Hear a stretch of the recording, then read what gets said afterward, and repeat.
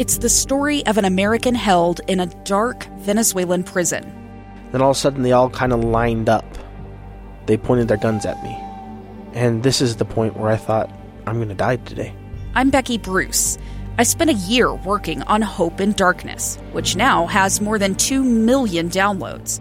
Find it on kslpodcast.com or wherever you listen to podcasts. Your voice, your vote. 2022, The Races. Special coverage on Inside Sources. We are continuing our special coverage. We're broadcasting live from Bluffdale City Hall, just outside the polling location, as we monitor people coming in to cast their vote on Big Election Day 2022. And you can stay with us through the afternoon on KSL News Radio. And then beginning at 6 p.m. tonight, we'll pick up our special coverage anchored with Jeff Kaplan. We'll have Mara Carabello from Exoro Group, and yours truly will be in the chairs to navigate your election night as the results begin to come in. So stay with KSL News Radio throughout the day today for the best coverage you're going to get on election 2022. We're going to look internationally for a moment now because the world does not stop on election day. The international pieces continue to be very uncertain and very trying, and really pleased to have joining us on the program today Ishan Tharoor, who's a columnist on the foreign desk of the Washington Post. He also authors the Today's Worldview newsletter and column. And Ishan, we appreciate you spending some time with us. Thanks for having me. So as we look at Ukraine and Russia, of course, there's been a lot of flap going back and forth. You had some House progressives put a letter to President Biden saying, let's start negotiations, and they got a lot of backlash and reframed it and then withdrew it. You had some rumblings over the weekend in terms of calls for some negotiations to happen. And then even President Zelensky has been making some interesting overtures. So from your perspective, your reporting, Ishan, what are we seeing? What's the lay of the land? Yeah, let's zoom out and look at the situation as we have it, right? So the war in Ukraine is going on. It's bogged down on certain fronts in the south and east of Ukraine. The Ukrainian military is putting up a real fight and intent on taking back territory that Russia claimed over the last year. At the same time, there's also a recognition that without a pretty significant outlay of funding from the U.S. and its allies, without a kind of constant flow of weapons and military aid to Ukraine, the Ukrainians really would not be able to do this.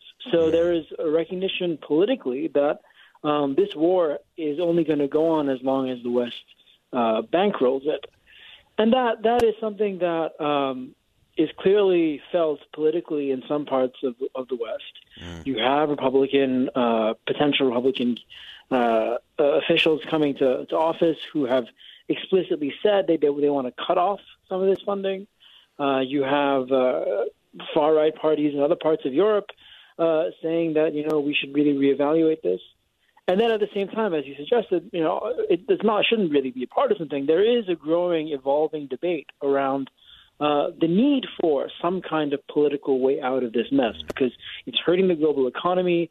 It's causing all sorts of havoc in global food markets in poorer parts of the world. There's all these sorts of chaotic downstream effects that nobody wants to put up with anymore. Now, you can turn around and say, what about Russia? Russia is one, of course, that launched this invasion. And indeed, I think that's what, as we heard from President Zelensky today, the onus is, and I think politically, people want to make sure that the onus is not on, say, the U.S. or Ukraine to come to the table. The onus should be on the Russians to recognize their faults in this. And that's also a part of the conversation.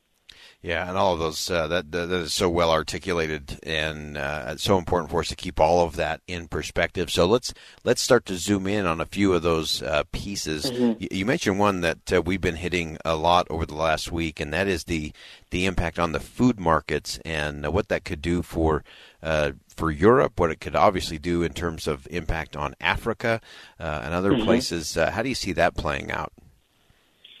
Well, it's been really, and I don't think people in this country appreciate the extent to which a war in Ukraine has, changed the lives of millions in sub-Saharan Africa. Yeah. Especially if you look at East Africa, there's right now a kind of epic, unprecedented drought happening, where you see now a country like Somalia is probably on the verge of famine. And part of that famine, part of the reason for that famine, and there are quite a few reasons for it, but one of those reasons is that the absence of imported wheat from Ukraine and Russia because of this war has really depleted their capacity to feed their people. And, East Africa imports 90% of its wheat from Ukraine and Russia. And so there's been a lot of focus on attempts to unlock the Black Sea grain trade. And that briefly happened, but that's been also disturbed again by the Russians. And so that's created a huge crisis. And the fact that, if you're a poor villager facing drought in Somalia, the fact that this is war far away is completely upending your life. And maybe the difference between being able to feed your own child, it's a really staggering reality and a staggering reflection of the interconnectedness of our world. A gun in the face. Then all of a sudden they all kind of lined up. They pointed their guns at me. And this is the point where I thought, I'm going to die today. Started 2 years of horror for an American in Venezuela. They said, you need to give us your phone and get ready because you're coming with us.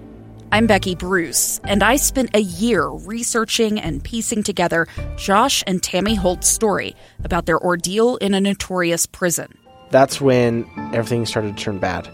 We had another pound on the door. Boom, boom, boom. And there was the police once again. You can binge all of the episodes of Hope in Darkness on KSLPodcasts.com or wherever you get your podcasts.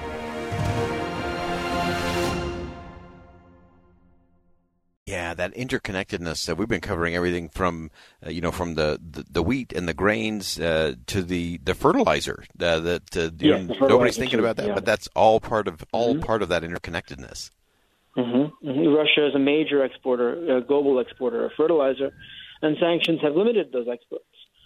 And so you're seeing, and then this has also led to numerous leaders in the developing world, and especially in Africa and Asia, saying, look, you guys have your political disagreements, you have your historical beefs with each other. Europe has a very sensitive, has a very sort of emotional reaction to what's happening in Ukraine, but for much of the rest of the world, we're living this in incredibly stark terms, and we have nothing to do with this.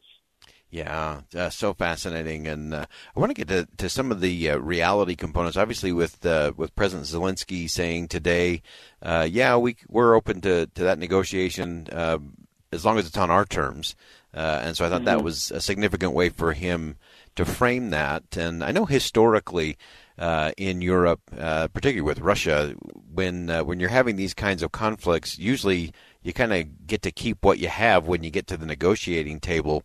But this time seems to feel a little different to me in terms of Ukraine's willingness to say, okay, fine, you can keep some pieces.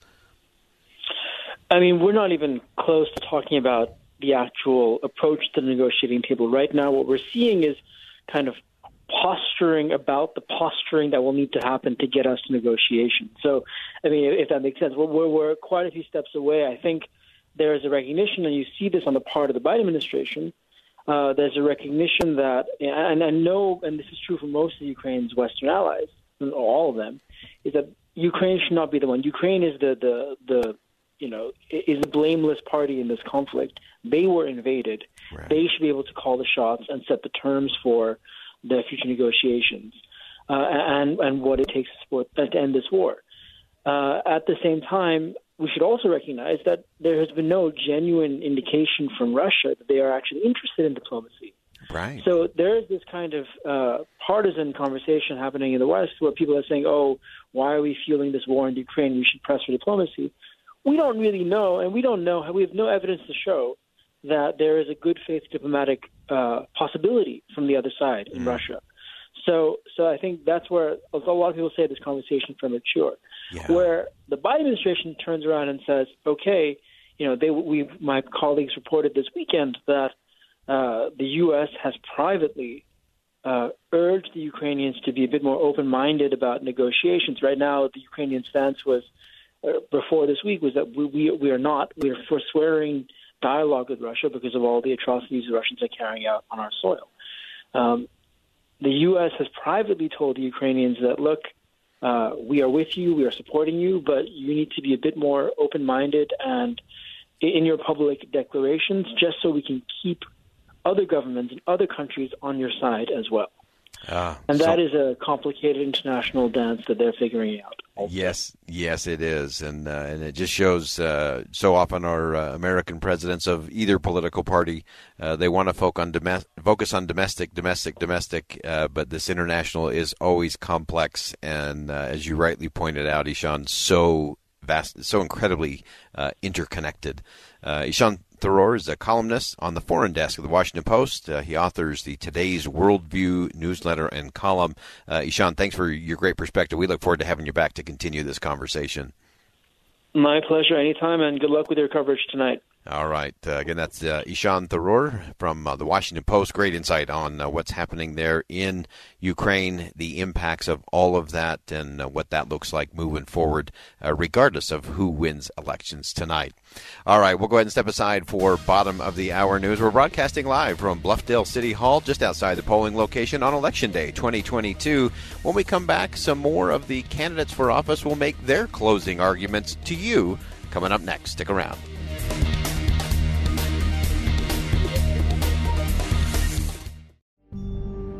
A gun in the face. Then all of a sudden, they all kind of lined up.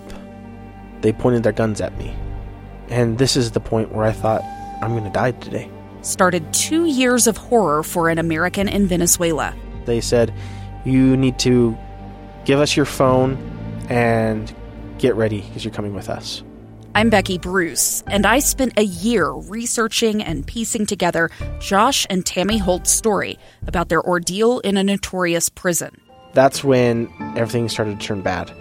We had another pound on the door. Boom, boom, boom. And there was the police once again.